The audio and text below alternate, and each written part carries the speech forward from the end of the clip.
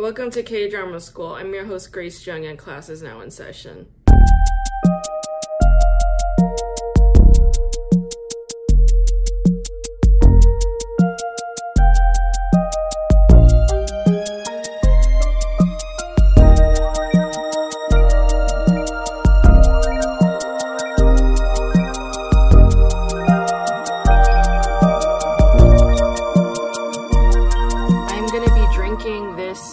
Hoplark sparkling water, see, because I don't drink booze anymore, so I'm gonna be drinking hops in sparkling carbonated agua, see?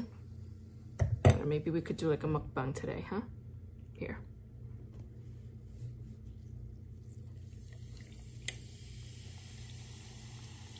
This one has like a fruity, floral sort of note, hint.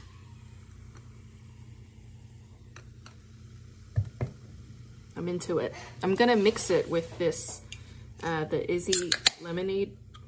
You know, they call it lemonade, but it's actually mostly apple juice, you know. There we go. There we go. There we go. Yeah, that's nice. It's a lot better. I don't know what to talk about today. I don't have a podcast guest. I don't have a K-drama that I'm going to be covering. I don't even have news for you, not in particular, not really. I mean, I'm pretty much living my life the same way I have been living it. I bought this notepad yesterday. This notepad is from Punch Studio, and it's got this little magnet. See? It's got a little magnet. It's just a notepad, and it's sort of like a Post-it, except they don't have stickies on the back.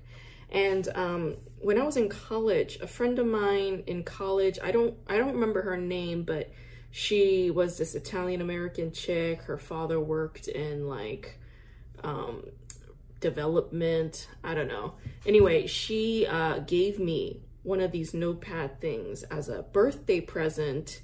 And I remember we were eating lunch at the Algonquin, and she and I were in the same creative writing class. We took a poetry creative writing class taught by Charles North. And yeah, she gifted this to me. And part of the reason why she gifted it to me is because I had defended her when people were bashing her poem. Yeah, so she wrote like very well. She's a very, very good writer. I remember that. And she would oftentimes write about like heartache stemming from love. I mean, a lot of people back then wrote about that kind of stuff. You know, when you're in your 20s, you're going to write about heartache and love. That's just like the cliche thing. And I remember my poetry mentor, Charles North, I remember him saying to us, stay away from two things. He was like, stay away from God and stay away from love. And he was like those were his general rules. But she oftentimes broke that rule, and she would write about love, unrequited love oftentimes. And anyway, she was a very good writer, and I remember liking her poetry a lot. But we would do these like open class, like anonymous sort of like feedback thing. So the professor would read the poems that we just handed in anonymously. Like he would not read any names, and he would just read the poem out loud to the class. And I remember this like guy, this man, he was just bashing her poem, saying like, oh, it reads like a teenage girl whinging about like adolescent love stuff.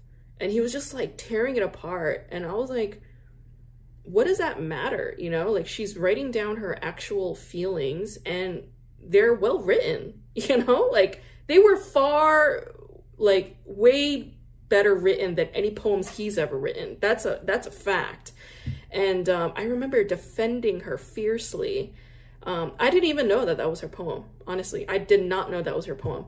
But then like a few days later, she came up to me and she was like, oh, thank you so much for standing up for me. That was my poem. And I was like, oh yeah, like I love your work. And she like wanted to have lunch with me at the Algonquin. So we had lunch, and she gave me one of these notepads as a birthday present. And you know, these note things, it's like one of those things that I just never used. She gave it to me when we were in college, so that's like a long ass time ago, like way over, it's like 13, 14 years ago we're talking. And like 15 years ago. Yeah, almost like 15 years ago. And she gave me one of these things, and it has only 75 sheets. It took me 15 years to finish it. Like, I finished using all of the sheets, and I used most of these sheets the last 2 years, I would say, because I've been writing down quotes that I like, and then I would paste them up on my wall where I could see it. And part of the reason why I do that is because, like, when I see it with my eyes, you know, it sort of absorbs into my subconscious a little bit better. So that's something I recommend you guys to do. If there's a quote that you like, write it down and put it up at your desk where you're sitting the most. And that's what I have up. You know, lately I've been making lists. I would make lists of like my favorite films. I would make a list, you know. And then I realized I have many lists like that. I think I made 3 lists of my favorite films. My favorite animals, I would make a list. My favorite filmmakers, I would make a list.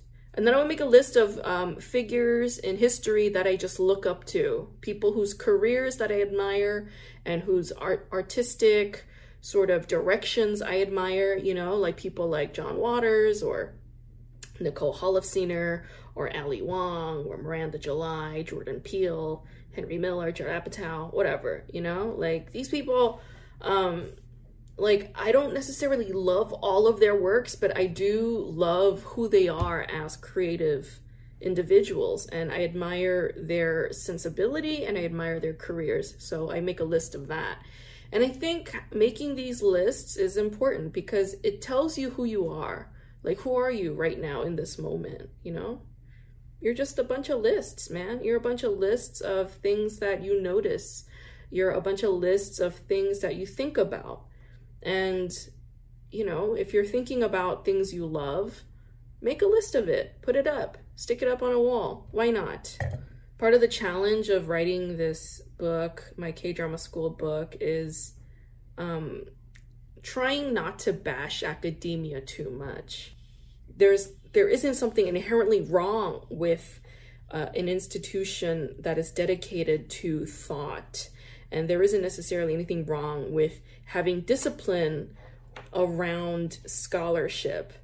But there is something wrong with the machinery that academic institutions have become today. And I guess that is sort of what I am critiquing in my book. And it's like, what do I replace this with? You know, like whenever I'm taking something away, I need to fill it up with something. And, you know, how do I say it? I'm a little bit apprehensive about filling it up with these kinds of suggestions, like what I'm just telling you right now. Like, make a list of your favorite things and put it up on your wall. Like, because that sounds ridiculous. That sounds fucking stupid. And it sounds like completely irrelevant in some ways, like it doesn't matter. But, you know, ultimately nothing matters, right? Like, that was just something I was just thinking, like, while driving back from the beach today. I was like, man, nothing matters.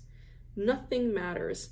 You know, I was like, I should write that down and put it up on my wall. Nothing matters. And the way that academics will literally break their bodies and their brains, you know, break relationships and produce a peer-reviewed paper in a publication, for what? You know, like, nobody reads it. Ultimately, nobody reads it. And it doesn't really help humanity in any which way. It just, you know, feeds that individual's ego, and that individual doesn't even get paid for it. So anyway, like, these are the issues that I'm having with, you know, right? Like, these are the issues. So I'm saying, while none of it matters, let's pay attention to what actually does matter to me in this very moment, like in this present moment, what matters, you know? And then I'll just jot it down. I'll write it down as a list in my nice little notepad, and I'll stick it up on my wall, you know? Like, to me, that is more fulfilling than writing an academic paper with an argument and a bunch of stakes, which are all made up. They're not even real, you know? And then trying to appeal to other individuals who are invested in those same kinds of stakes, because like it has to be that way. It has to be that they all collectively are invested in the same stakes. And it's like, I don't feel that way, you know? I don't feel invested in those stakes anymore. I don't feel like fighting in that way anymore. I've been having weird dreams lately. Let me see if I could recall the dream I had in the last sleep I had. I was in a car. I couldn't tell if my car was like a pickup truck or a really, really nice, expensive car, like a Tesla. You know, I couldn't tell. It was one or the other. And I had to get up on top of a mountain because there was going to be a show at that mountain. But I kept getting caught up in like petty things. I was like, well, I need ice cream for the ride.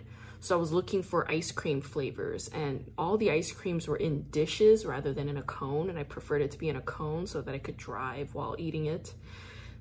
And the ice cream flavors were like mango or green tea or red bean, but they were all kind of like washed out flavors. The flavors were not very original to the fruit, so to speak. Anyway, I was deliberating over that, and then I was in some kind of green room, and there was like a mirror, and I was looking at the mirror, but some girl like picked it up and started leaving with it. So I was like, what the hell? That's not cool. So I grabbed a different mirror and I tried to hang it up, and that mirror had all these gold flakes like embedded in the mirror. And then I did drive up to the mountain where there was this show taking place, and I was upset because I was not in the lineup to do stand-up. And I was like trying to figure out, how can I get myself to be in the lineup, you know? So I don't know what I mean, if I were to interpret the dream, I would say it's about like these impulses in me to try hard to get stuff done, but that's not really how things work, right? Like you gotta sort of sit around and wait for things to happen. So that's it. Not much else. I'm sorry. I'm sorry that this is such a light episode. But that's all I have.